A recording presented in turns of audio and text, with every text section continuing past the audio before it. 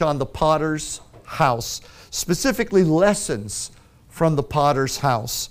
And Jeremiah lived during a time of great backsliding in the nation of Israel. And he was torn in his heart about Israel and in their backslidden condition. They had forsaken God. He was worried about where the nation was going to end up. And the Lord wanted to speak to him about it because Jeremiah was God's prophet. And so the Lord tells Jeremiah, I want you to go down to the potter's house, and I want you to sit down and watch the potter. And while you're watching the potter, I'll speak to you. So that's where this scripture comes from. And that's Jeremiah 18, 1 through 5. And the Lord said to Jeremiah, go down at once to the potter's house, and I will speak to you further there. So I went down to the potter's house, and I found him working at his wheel. Now and then there would be something wrong with the pot he was molding from the clay in his hands. So he would rework the clay. Everyone say, rework the clay. He would rework the clay into another kind of pot as he saw fit. Then the Lord's message came to me. Now, I'm going to share this message. I began last week. I'll be continuing next week and probably the next week after that as we unfold the lessons from the potter's house. But there was a couple of other translations that I like the way they translated some of these phrases. For example, every now and then, in the New English translation that I read to you, it said, every now and then there would be something wrong with the pot that he was molding. So he would rework the clay. So if there was something wrong with the pot he was molding, he'd rework the clay. I like that the King James says, and that's the one I learned years ago, says the pot he was making was marred in the hand of the potter. And let me pause for a moment and say that when I first saw this many, many years ago, I thought, how odd and what a paradox that the hand of the potter, who we know is the hand of Jesus, the hand of God, is forming this pot, and yet in God's hand, that pot is marred. It's defective. And I thought, how can God make something that has defects in it? So we touched on that last week, and we'll continue referencing that. But I just wanted to call your attention to it. So the King James says, the pot was marred in the hand of the potter, so he made it again. He made it again. And then in the New Living Translation, it says, but the jar he was making did not turn out as he had hoped. So he, and we're going to talk about this morning, he crushed it into a lump of clay again and started over. I've not always been a big fan of the New Living Translation because I thought they got a little flimsy and thin on some of these verses that could be a little more robust. But every once in a while, the New Living Translation just takes the plain language of today and just hits you with it. Instead of it was marred or there was something wrong with it, it says the pot he made didn't turn out the way he had hoped. I have looked in the mirror and said, I don't think I'm turning out the way God wants me to. And the scripture doesn't say he reworked it or he refashioned it. It says he crushed it and made another pot. He crushed it and made another pot. I like that. So we're going to talk about God crushing you and continuing to work with you. So the message from the potter's house is not about our failures to be perfect. It's about God's determination and ability to perfect us beyond our failures. So the potter is not creating perfection when he's working on you. He is perfecting creation. Big difference. Because if you expect that God is simply going to form you up and in 6 months you're going to be perfect, you're sadly mistaken. He's already made you. What he's doing on the potter's wheels, he's perfecting you. He's forming you. And there can be several reformings or reformations. So God forms vessels for certain works. He's formed Glenn the way Glenn is for certain things. He's formed Giselle the way she is for certain things. Hank the way he is for certain things. Chris, we don't know yet what the... We're trying to figure it out. Meantime, he plays the piano. So God forms us, forms vessels for different purposes. Forms us for different purposes. And so it's in that forming, however, that our flaws are revealed. So it's in the forming, it's in God perfecting us that our imperfections show up. Otherwise, they might remain just within us and undetected. So God chooses you, not for your ability, but for your pliability. It's how pliable you are in His hand on that potter's wheel through life. Not how powerful you are, how perfect you are. As long as you're pliable, God can work. So the message at the potter's house reveals a supernatural power that does not exist in the world, from the world. It exists only in the hands of the heavenly potter. And that supernatural power is the ability to remake a marred pot. There is nowhere, absolutely, there is no power on earth that can remake you. Cosmetics and delusion are all that the world offers for our flaws. Think about it for a moment. The world promises to be able to transform you, but the world has never transformed anybody. People are made, and as the Bible says, can the leopard change its spots? It is what it is. So the only thing that can happen to you in life outside of being on the potter's wheel is the spackling on of some cosmetics or self-delusion, pretending you're something. I identify as a 13-year-old Girl Scout. So, and I'm going to force you to try to accept my delusion. You see, that's what the world has to offer. Even sinners know how stupid that is, how ridiculous. But it is a sad example of the fact that once you're made, you are what you are, and you have to live with that. And of course, we have a difficult time with it. But God is a miraculous potter. He can remake the marred pot. No power on earth can perform that. No power on earth can remake you.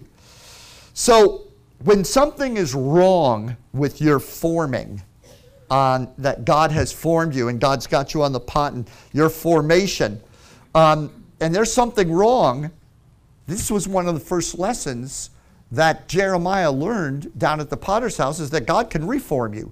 Wow, that's amazing. I don't like the way this pot turned out. I'm going to remake it. God can do that. And so God can reform you. You know, when you're on the potter's wheel as a Christian and you're a disciple and you're following the Lord and you're seeking God and He's working with your life, and you feel like, well, I'm really forming up pretty good here.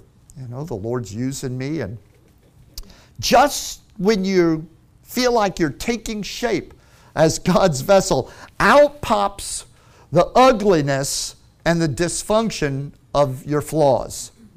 And when you see that and you think, my goodness, you know, I'm praying, I'm seeking the Lord, and here's this ugliness popping out of my life. How can that be?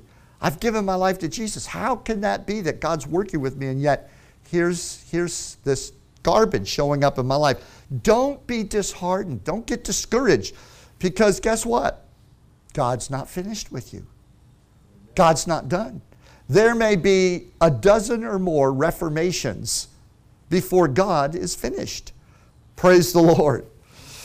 Remember, I told you that I want to talk about being crushed. When the jar didn't turn out, the vessel didn't turn out right, the Bible says that God simply crushed it back into a lump and started over again. So today I want to talk to you about crushing. And what I want to say to you is you have a choice. Choose the pressure that's going to crush your life. Choose the pressure. First of all, I know it's obvious, but we need to call attention to the obvious fact that there is no progress in life. There is no forming in life without pressure. Babies aren't born without pressure. They're born through pressure. We know that diamonds aren't formed without pressure.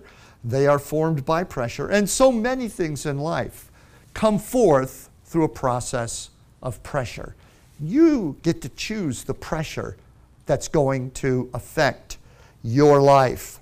Whether it's the pressure of God's hand upon you on the potter's wheel as you let Him deal with you and form you up, or the pressure of life as you've hopped off that pot and you're out there living your life being some kind of a vessel, and the pressure of your flaws as you try to move through life. Life has a way of creating drag and creating pressure. And so you get to choose what pressure you're going to submit to. You know, people who care about progress, how many of you would say, I want to make progress in my life? Sure.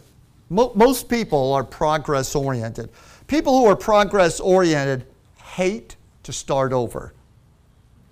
They've gained some ground, they've made some progress, they can't stand going backwards. I've said that in my life at very critical times. I'm not going backwards. I hate the feeling of going backwards. We avoid that like the plague because we think progress perfects. Hear what I'm saying? We think the way we get perfect is to just press in. Progress, perfect. If I get this job done, I'll be perfect. If I accomplish this, if I attain this goal, if I reach and attain this target, then that's how perfection happens. But the fact is it doesn't. Progress does not perfect us. Perfection only occurs in the potter's hands. It's the only place in life where personal perfection actually takes place. How many people lie on their deathbed if they're fortunate to be able to think as they're about to leave this world? They reflect back on their life and they say, I would have done things so differently. I would have stopped and slowed down, and I would have put myself on the potter's wheel. In effect, that's what they're saying. I would have stopped being driven through my life by the deception that if I just keep going, if I just go from this goal to that attainment, I will be perfect. And I never got there, and I just became more unhappy and more broken and more unusable along the way. I want to tell you this morning, don't fall for the temptation to press forward with a defective soul just because you're too engaged in what you're doing. Do you understand? I may have found a fancy way of just saying to you, if you're in the middle of pushing, but you're defective, your heart's defective, stop and get yourself on the potter's wheel. But we don't want to do that. We're too engaged. We're too committed. I am definitely that kind of person by nature. I'm the kind of person that just says, oh, one more of these, another one of these, just keep pushing ahead. Don't fall for that temptation. And or don't think that not only are you too engaged for a remake, but you think if I press on, my defects will get healed in the process. This is where Satan traps so many Christians. It's where he sets you up for failure. He's trying to break you, and he knows you're supposed to be a vessel of God, and he's trying to make you unusable. You're going to be a vessel, but he wants you unusable. And the best way he can make you unusable is to keep you from getting on that potter's wheel and living on that potter's wheel. To keep you just pressing ahead. Another attainment, another accomplishment, and I'll be perfect. But let me say to you that the time you invest on the potter's wheel is not lost time. I know we hate to feel like we're going backwards. It says that he crushes the pot back into a lump again. We don't want to be a lump again. I don't want to be a lump again. I feel like, all right, I'm not perfect. But at least I'm not a lump again. But God can work fast. He can work fast. He works miraculously. But the last thing we want to do is go back to being a lump. We don't want to start over. But time on the potter's wheel is not lost time. In fact, it's the way forward. It is the true door that leads to the making of your goals and the things that God wants you to accomplish in your life. So don't think of your time on the potter's wheel as prep school. Think of it as OJT. We tend to think of the potter's wheel as, in the early days of my life, I went to school. Started with elementary school, then I was in middle school or junior high, and then high school, and then I went to college, and perhaps I went to grad school. But after all these years of training, I'm off the potter's wheel. Now I am ready. I am fixed. I am what I am. And when you look at, forget these poor kids that are being spit out of universities today. Look at yourself. How many people walk out of school, get off the wheel, and they are ready? They are marred. And oftentimes, what started out as a pretty nice lump, by the time college or by the time school, public education, is done distorting and ruining them, they're a real wreck and a real mess. Most young people today are victims of public education. They're not beneficiaries of public education. So don't think of the potter's wheel as prep school. It's not, as a Christian, I spent 6 months, 2 years, whatever, the early part of my Christian life in training and growing, and now I've grown up, I know the Bible, and I know I've got a solid prayer life. I'm committed to fellowship. I'm involved in ministry. I'm a tither. I've got these things laid out in my life. So I'm formed. Don't think of it as that's all behind me. Because then if God wants to try to get you back on the potter's wheel, you feel like, oh, I'm going back to school again. This isn't progress. This is regression. But think of the potter's wheel as OJT. You all know what OJT is. On-the-job training. That's what the potter's wheel is. God's plan is to keep you on the potter's wheel while He's using you throughout your entire life. You never stop being formed. You might be in your 70s, and God's going to crush you back down to a lump and bring you back up again. You're going to be better than you were before. God never stops. So don't get off the wheel. Stay on the wheel throughout your life. Let me say this to you, because as I said last week, we are trained to think of life in historic trajectory, terms of trajectory. We see life as being linear, moving always forward. But really, the Oriental or Asian view of life is that it's revolutionary, it's cyclical. We grow upwards as we rotate, circumnavigate around and around, and that is really a revelation of God's universal principle of the potter's wheel.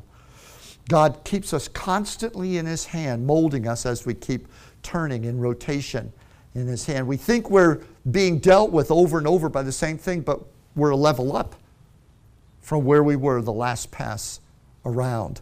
So the answers that you're seeking in your life, they're not in front of you, they're inside of you. You're not going to find your answers charging off into life and trying to attain things, trying to push that load forward, trying to attain that purpose or that goal. No matter how good the goal is or the purpose, even if it's a goal that God has given you, the attaining of goals does not perfect you. The answers you want, the real answers, come from within you, not from in front of you. And that means that when you're on the wheel and God's hands are molding and God is pulling those answers up, He's forming those answers in your life, that's where the true answers come from. They're brought out on the potter's wheel. So the time that you invest in the remakes on the potter's wheel in your life are ultimately going to save you, and they're going to put you ahead in life. Show me a Christian who lives on the potter's wheel. I'll show you a Christian who's going to be able to say, just as the apostle, I have finished my course. I have done what God has given me to do. Yet you find the one that's always charging and out of breath and trying to move ahead, trying to attain this, and perhaps they achieve great things. At the end of their life, there's a sense, I guarantee you, of emptiness, of what was I doing? What was I doing? And this lesson is just you've probably already thought. Luke chapter 10, verse 41, 42, Martha and Mary. Remember Jesus and Martha and Mary? And he goes for lunch over to their house. Mary is sitting down at Jesus' feet, just sitting there, listening to Jesus. He's talking. He can say whatever he wants. I'm just going to sit here and listen to him. Just take it in. She's on the potter's wheel. Martha's running around, pots clanging, all kinds of, and you can hear blowing wind out of her lips. You can hear what she's saying. She's agitated. She's frustrated. Why am I in here doing this alone? You know, I'm doing this for Jesus. And so she's scurrying, running back and forth. Does that mean that labor or work is wrong? No, that's not the point. But Jesus stops Martha, and listen to what he says to her. My dear Martha, you are worried and upset over all these details. There's only one thing worth being concerned about. Mary has discovered it, and it will not be taken away from her. Wow. Wow. First of all, look at what Jesus said to Martha. He just spoke to our culture today. He just spoke to 90% of the world today. You are worried and upset. And I'm talking to the Christians now. I'm not talking to the sinners. You're worried and you're upset. I have wasted more time in my life being worried and upset. You cannot accomplish anything worried and upset. You'll never get there. The work of God will not be produced by worried and upset people. You're worried and upset about all these details. Jesus says, but there's one thing, just one thing, worth being concerned about. And Mary has discovered what it is. And guess what? The devil can't take it away from her. The world can't take it away from her. She is on the potter's wheel, and she is trusting my hand upon her life, molding her through my words, moving and shaping her through my words. And the world can't take that away. So what a tremendous example in Martha and Mary. And I find that throughout the scripture, this analogy between the difference between living a linear life and trying to charge ahead and push yourself into completion versus being remade as many times as is necessary, keeping yourself in a constant state of molding and forming on the potter's wheel. That's the way to move forward. So as you race through life, with this message this morning, I want to convince you that the time you spend on the potter's wheel is the most important investment in your life you'll ever make. If I can do that, I would feel like I have done with the Lord. I want to convince you, so much so that you'll leave this church this morning and you might change a few of your habits. The greatest investment as you run your race through life that you can make for yourself is to live on the potter's wheel. It is not wasted time. You're not going backwards. You're not starting over. God may be starting over, but you're not starting over. When God starts you over, it's nothing more than a rebound. It's a free shot. Hallelujah. And God lets you shoot till you make the goal.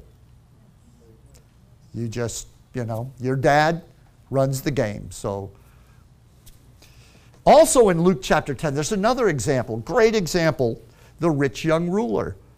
Remember, the rich young ruler comes to Jesus, and the rich young ruler says to Jesus, what must I do to inherit eternal life? Now, let me tell you who the rich young ruler is. He's a nice guy. The Bible says Jesus looked at him and loved him and wanted to reach him, but ultimately he couldn't reach him because the young man did not want the potter's wheel, and that's why Jesus couldn't reach him. But let me tell you what happened in the story, because I know you're familiar with it, but you may not seen the lessons from the potter's house in this exchange between Jesus and the rich young ruler. The rich young ruler, let me tell you who he is. He is, and there's so many of us out here today in this world that are like him. But he is an example of someone who wants to be right with God without living on the potter's wheel. He wants to be right with God. It matters to him. He's not cold-hearted. He's not indifferent. He really wants to be pleasing to God, but he doesn't want to spend time on the potter's wheel. He simply wants to do things. Tell me what to do, and I will. I want an eternal life. I want to be with God when my life is over. It matters to me. Tell me, what must I do to inherit eternal life? Jesus pointed out that he wasn't deficient in works. He was deficient in character. He thought he was deficient in works. He said, what more do I have to do? And Jesus said, okay, well, so far as works go, what about the commandments? He said, oh, I've done them all. And he lists them. And Jesus said, oh, that's good. So then Jesus gets to the heart of the matter. He says, you still need to get up on the potter's wheel, because you yourself, you may not be deficient in works. You may be doing all the right things, but you are deficient in your character. You are the pot marred in the potter's hands. Oh, that just grabbed me, Terry. Just grabbed me. That's the rich young ruler. I have kept all these things from my youth up. I am aiming towards heaven. I want to please God. I am wanting to be pleasing to the Lord. So Lord, show me what that I haven't done do I need to do. Jesus said, your deficiency is not your works. Your deficiency is in your character.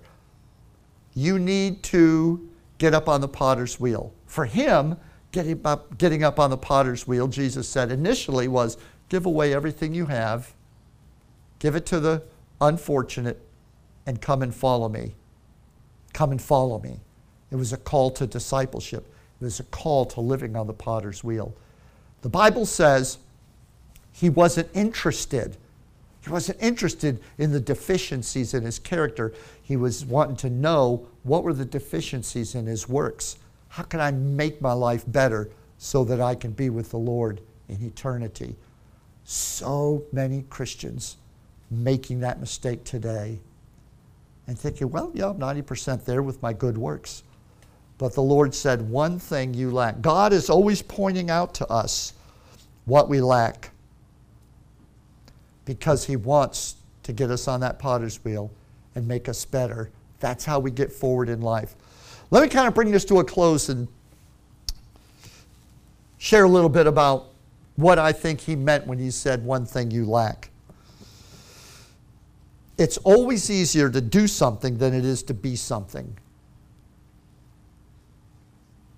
It's hard to be something. You have to be molded. We'd rather do something. Just give me something to do. Some of you just run from doing one thing to another. Doing. You won't be still and let God deal with your being. You want to be all about your doing, when God's trying to be all about your being. That's where the concern is. That's what God's trying to do. Jesus loves you enough that he is trying to form your being. Because you know what? Your being determines your doing. So you can't fall into that thing that so many people fall into. I'd rather do than be. God, through the potter's house, he's all about what you are, not about what you do. You say, well, a pot is a doing. It's a function. It's a vessel that's all about function. There's no such thing as a pot that didn't first become a pot. Being always before doing. Your doing comes from your being. And by the way, that's why Satan is fighting your becoming. The whole time you think Satan's fighting your doing. Oh, the devil's resisting me. I've been working for that raise at work, and I've been trying to get ahead, and I've been laboring to do this, and the devil's resisting me getting there. And you think that because Satan has inserted himself into your circumstances, that he is trying to impede your forward progress in doing. Let me tell you, the devil's got a lot of people who do phenomenal jobs at progressing forward by worldly standards. Lots of them. Lots of them. So if you think it's really that important that you reach those certain goals in your life, let me tell you, the devil's got 1,000 people that are better at it than you are, and he has had throughout all history. Satan is not fighting your forward progress. He's not fighting your doing.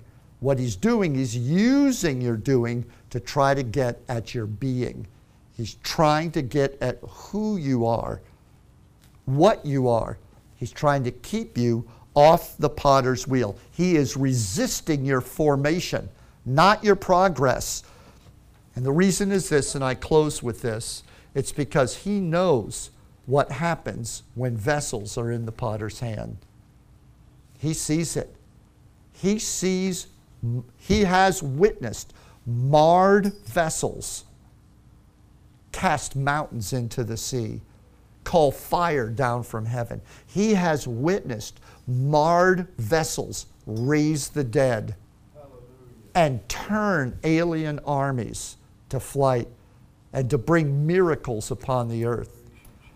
He knows what a life on the potter's wheel could do, and he is fighting your formation. So what do? You fight back by living on the potter's wheel. When you struggle with things in your life, ask yourself, am I trying to just push forward so that I can ring that bell or hit that goal? Or am I struggling? Am I struggling against an adversary who is trying to keep my character defective? God wants to perfect that character and personality, because through it, that's where your victory will come from. Next week, I want to get into talking about the two hands of the potter. I thought about it. What are Jesus' two hands? If his two hands are forming me, and he can take me with my flaws, and he's formed me 5 times already, and I've got these air pockets, and he's going to reform me. What are those hands that Jesus uses to form us? So I'm going to talk about them next week. We're going to look at them, get specific about it. So, but right now, close your Bible. Stand with me. And let's respond to this message this morning.